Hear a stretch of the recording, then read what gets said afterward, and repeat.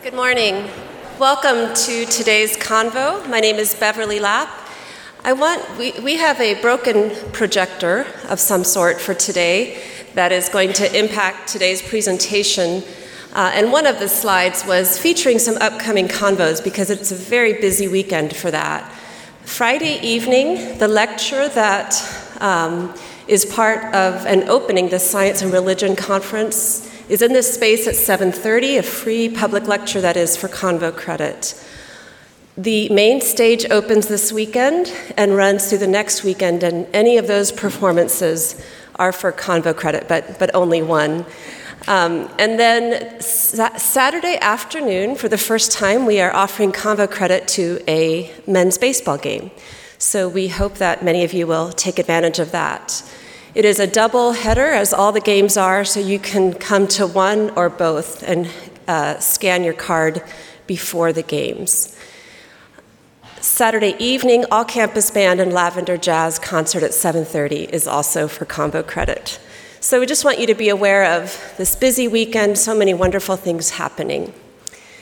At this time, I will welcome Maria Jantz to introduce President Brenneman.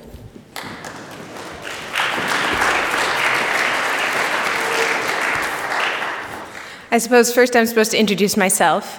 I'm Maria Jantz. I'm a senior double major physics and interdisciplinary with areas of informatics, math, and art. The president of Goshen College, this may come as a surprise, is Dr. Jim Brenneman. Affectionately known as Jimmy B among the student body, he is the author of 2 books and has written articles integrating themes in science and religion. He is an ordained minister, biblical scholar, and lay science guy. Jimmy B comes from California, where he went with his wife, Terry, after they graduated from Goshen College in 1977. 1977 was a long time ago, so for some reference, that's the same year the first Apple computer came out. They spent the next 26 years there, adding their son, Quinn, to the family before they returned to Goshen College 8 years ago. Jimmy B comes to today's lecture, Apes and Anabaptists, Missing Links Revisited, after first pondering these subjects while at GC as an interdisciplinary major in biology, natural science, and Bible. He went on to get his Ph.D. in Hebrew Bible and ancient Near East studies, but the intersection of religion and science has stuck with him throughout. He co-led a science and religion forum for 2 years at Caltech Pasadena alongside Dr. Alexander Grunwald, a neuroscientist from Caltech and a member of his Jimmy B's Pasadena congregation. Over coffee and cream puffs at their favorite bakery near Caltech, he and Alex would often sit for hours tackling mind-body questions, discussing the meaning of consciousness, and exploring the questions of faith, religion, and science. I would discuss for hours, too, if I had cream puffs. Today's lecture is a reworked version of a speech Jimmy B made on the evolution of moral intelligence in the age of accountability, entitled Emergent Mind in the Garden of Good and Evil. It was originally presented in 2008 at Andrews University at the annual conference of the Midwest Society of Science and Religion. Jimmy B is hoping to get us all super excited about this weekend's Goshen College Conference on Religion and Science. And as someone who has to attend for class, I also would like to say it's going to be great and you should definitely come. The theme is interdisciplinary theology and the archaeology of personhood, which is a mouthful, so if you're interested in the subjects of what it means to be a person and evolving morality, you should come to the free lectures right here on Friday evening at 7:30 for Convo credit and Saturday morning at 10:30. The guest speaker for this weekend will be the renowned Princeton Professor of Theology and Science, Dr. Wenzel von Heustin, and you can find more information at goshen.edu/religionscience. And with that, I'd like to welcome Dr. James Jimmy B. Brenneman to the stage.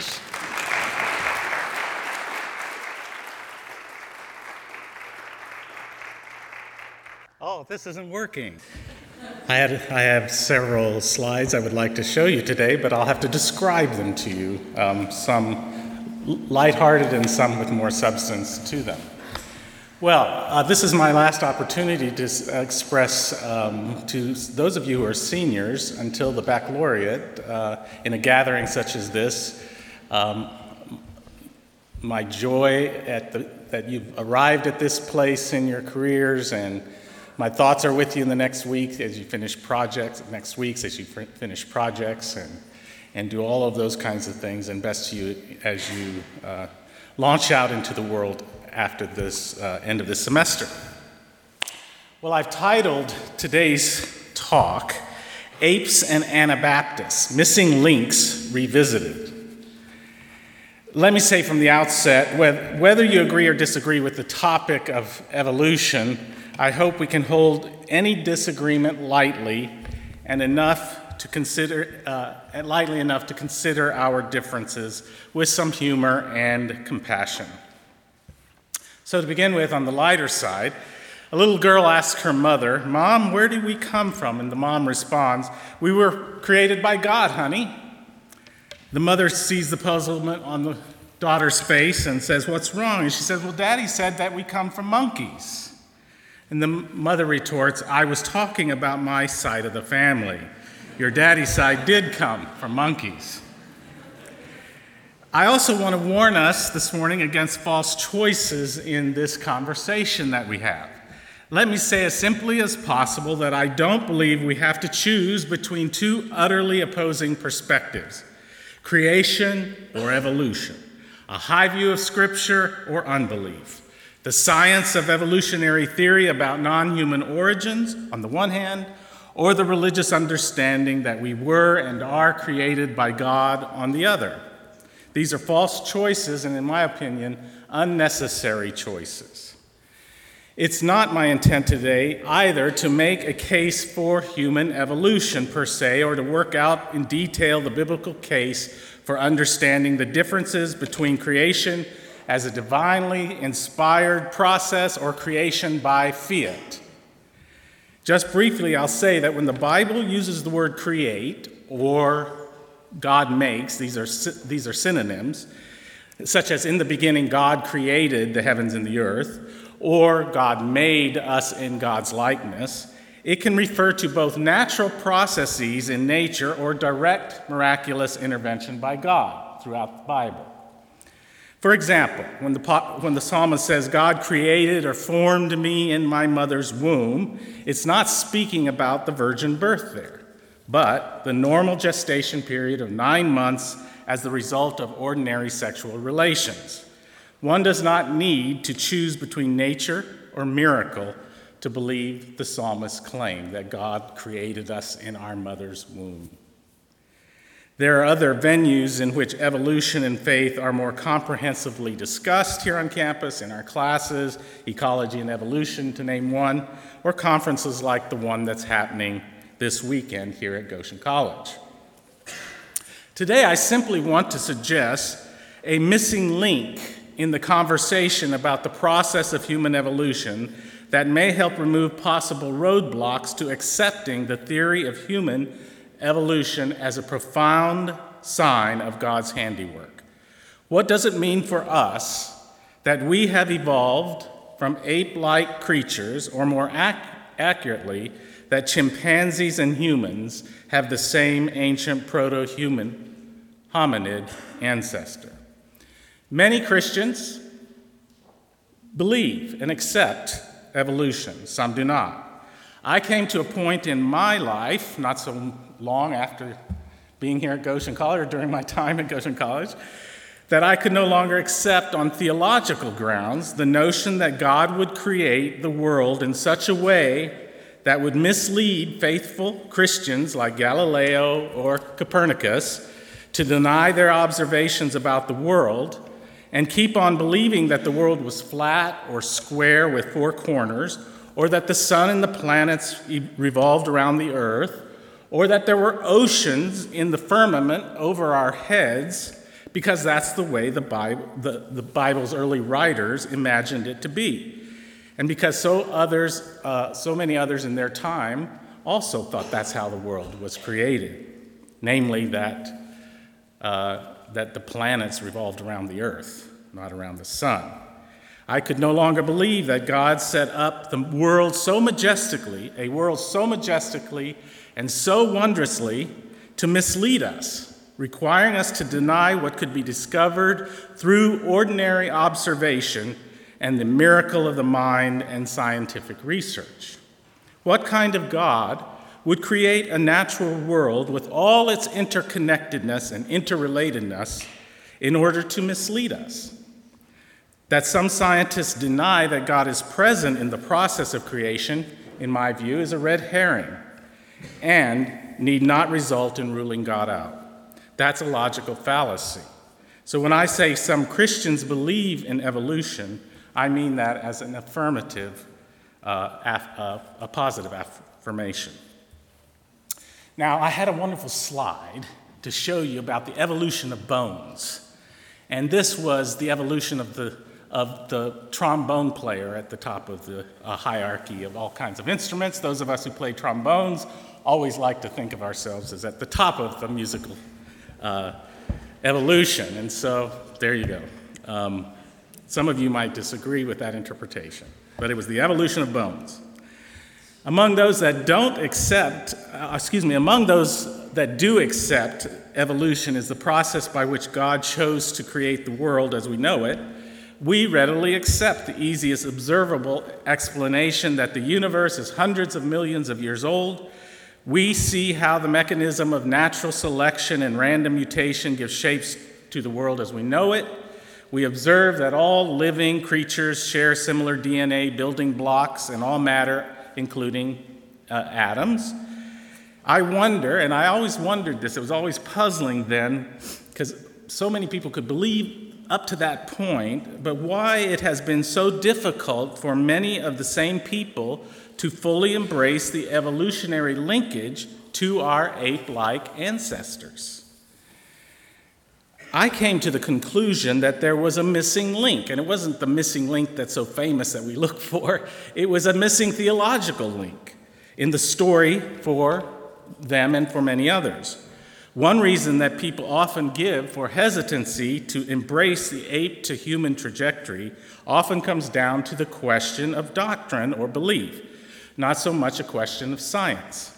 For example, the line of thinking goes, if one accepts that humans are the result of a slow, relatively unbroken line from hominid to humans, then it becomes difficult to pinpoint the original sin as happening at a specific point in time with one specific couple, Adam and Eve.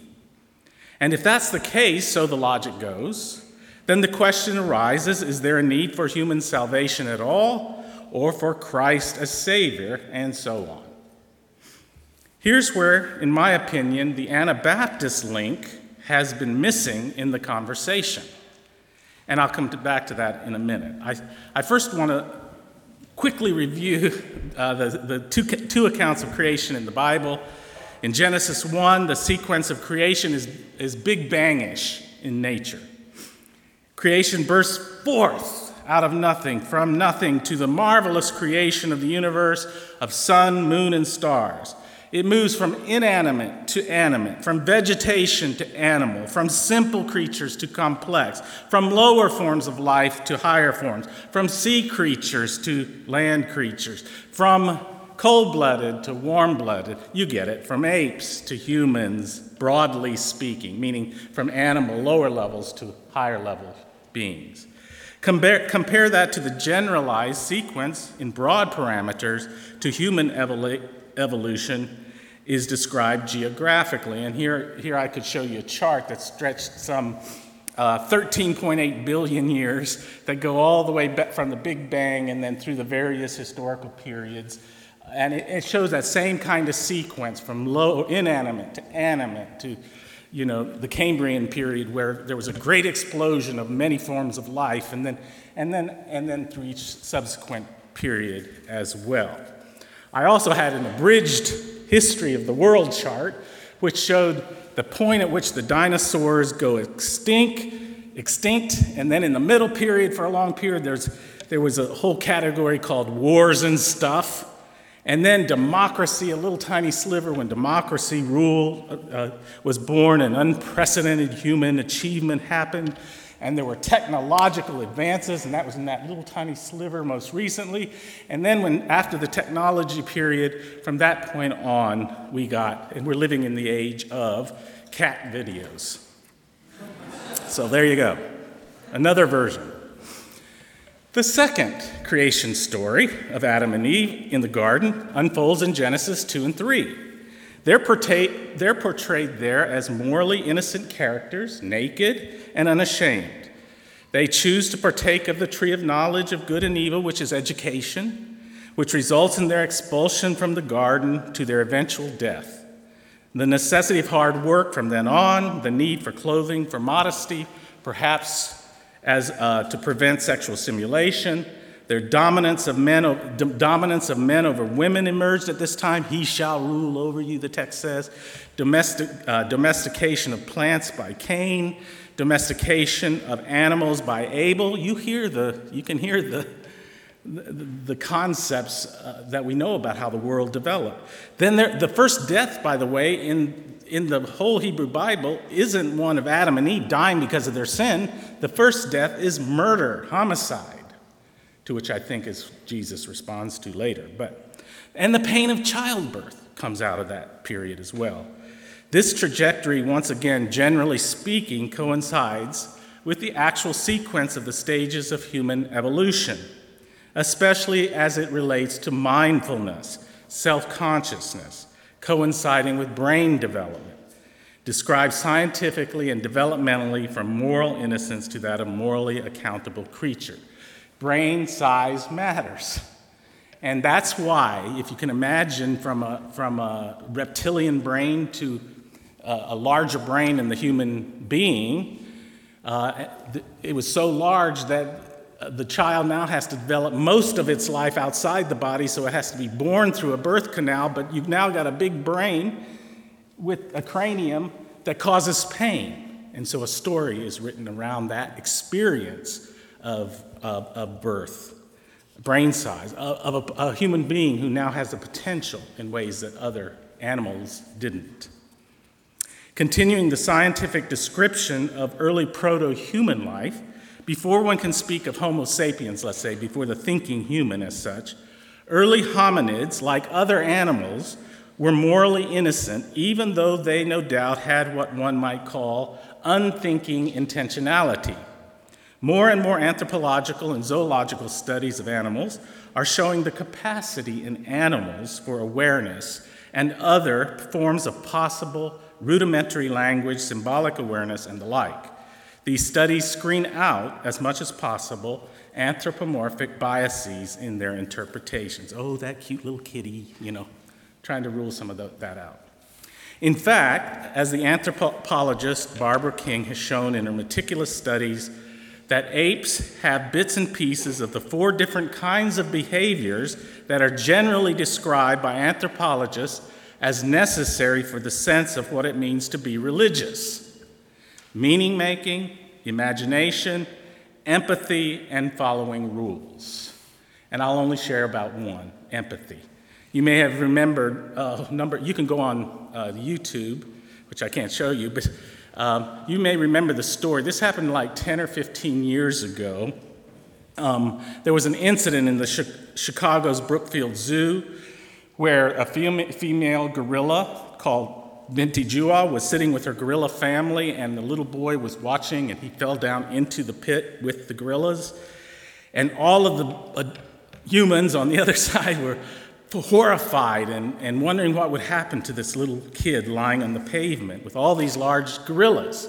And then what do you know? Binti Jua, who had an infant on her body, walks over, picks up the human boy, carries him to the zookeepers, and takes him to safety, in other words. This has been interpreted by primatologists as empathy. She's a mother who had youngsters. She saw that there was a hurt child and lots of upset adults and solved the problem. Empathy.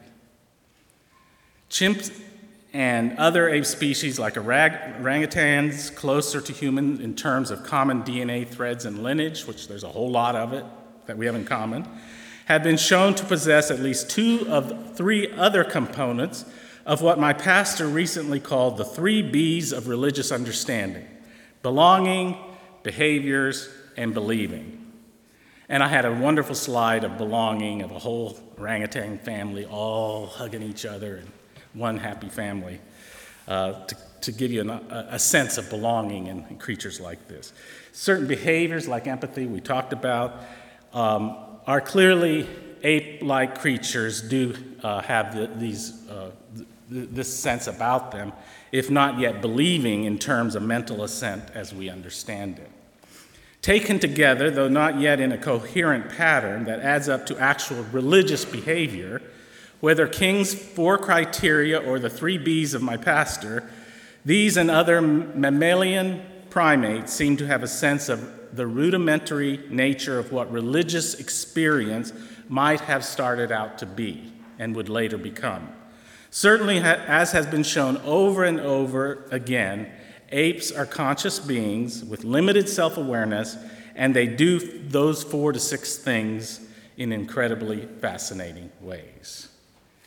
Slightly more advanced are stories of the Neanderthals, who they're 2, well, there's many more, but what they know, they found 2 grave sites, one in Israel of a Neanderthal of 50,000 years ago, and then one in Portugal about 25,000 years ago, and both of them were buried in graves that had, in the case of the boy, it had some rabbit bones, it had things that they would carry with them into the next life. So it was apparent that here were these proto-humans that actually died out. They're not part of our lineage, they died out, but nevertheless, even at that time, they were already establishing some kind of ritual practices about the afterlife as well. In Genesis chapter 2, I find this quite fascinating. There's a Hebrew word there called nefesh hayah. It's the word when God breathes into Adam, and the text says he became a living soul. Nefesh hayah. Well, that same phrase is used in verse 17 about animals, that they too are nefesh hayah. They have this, but the translator there, same exact words, the translator there says they became living creatures. Nothing about living souls like it does of the human. That's a translator's bias. It's not in the text itself. The point being, and St. Teresa of Avila was wonderful. She saw that and she said, come on, let's at least give animals little souls, she called it. And so ever since I've been giving my animals, any of us who have pets, I had a cat we just laid to rest we had a cat for 21 years. And somehow I like to think these lesser creatures have uncanny intelligence with soulful qualities, little souls. Now here is precisely where I want to bring in the Anabaptist Mennonite Free Church doctrine, and it's the doctrine of what's called the age of accountability. Most Baptists have this as well, Free Church traditions, and it's something we can add to this conversation, and then I'll wrap up this part. Early Anabaptists distinguished themselves from other Protestants, such as Calvin and Luther and the Reformed traditions, or the Catholic traditions on the other hand, around the version of what we call, or what's called in theology, original sin. In reading Genesis 1-3, the fact humanity was created in God's image above all meant for these early Anabaptists that humans were essentially good and had within them the power of moral choice. The sin of Adam and Eve brought on physical death in their interpretation, but it didn't take away their freedom to make choice, their moral freedom. This way of thinking was in contrast with most other Protestant Catholic traditions who baptized infants, because infants were thought by these traditions to be born morally compromised. In this interpretation, Anabaptists sided with all Jewish Christian interpreters for 3 centuries up until Augustine, St. Augustine, sort of using the force of will, and of course he had the force of the state behind him, to enforce the idea that children are born in a morally depraved state and thus needed to be saved right away through baptism. Now, an early Anabaptist named Sebastian Frank, actually he was more of a spiritualist, but he was in and around Strasbourg, and he debated Anabaptists. He was certainly a radical reformer. When he read that text in Romans that says, through one man, Adam, he sinned, we all have participated in sin, so that through one person named Jesus, who frees us from our sin, we will all be freed from sin.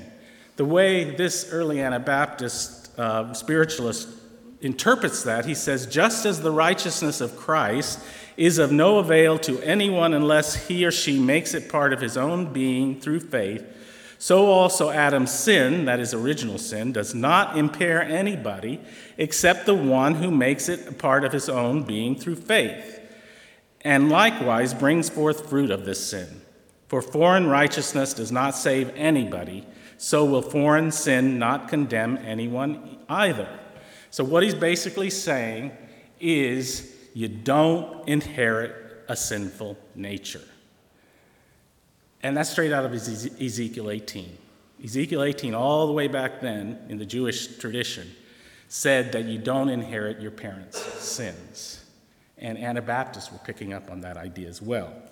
A distinction was being clearly made between having sin, or being born with it, of the Reformers, and or committing sin, which the Anabaptists emphasized. For early Anabaptists, children were born innocent without inheriting a sinful nature. Humans born may have an inclination toward doing evil, but inclination is not sin. Sin only occurs at the point at which children reach a level of moral consciousness whereby they too decide to choose for or against God, and for good or for evil. One can speak of the arrival of moral consciousness at various stages in the evolutionary process as well, whether possibly among Neanderthals whose family tree died out, or those hominids that were forerunners to Homo sapiens. Logic suggests such a choice toward evil is inevitable, and that kept the Anabaptists from becoming what we call Pelagians, heretics. They were burned at the stake as heretics, but not for that point. They were burned in part, of course, because on pragmatic terms, because they refused the baptism of infants. They thought that was coercive, and then why would you do that to a child who's born innocent? They don't need it. And yet, so they believed both theologically and politically this was a wrong intent. What's truly surprising here is that early Anabaptists anticipated what would later become standard moral development theory in modern psychology, namely that moral development is gradual and learned, that to hold children accountable in the same way as adults is morally wrong. That's why we have stages, that's why we have juvenile courts, let's say. The notion of morally depraved children under any other modern category of reasoning, except in some forms of religious thought, is deemed in these other categories as morally wrong. Unknown to them also, early Anabaptists also anticipated the development from moral innocence of proto-humans, hominids, to the morally accountable human beings. It's precisely the evolution of the mind that would account for the cultural distinction between hominid and humans, now said to be created in God's image. So I think it's actually a gift. The Anabaptist theology is a gift to the question, to the scientific question about the evolution of the human condition. In the end, God would be the final arbiter of the line of demarcation between the innocent and the guilty on a trajectory from hominid to human.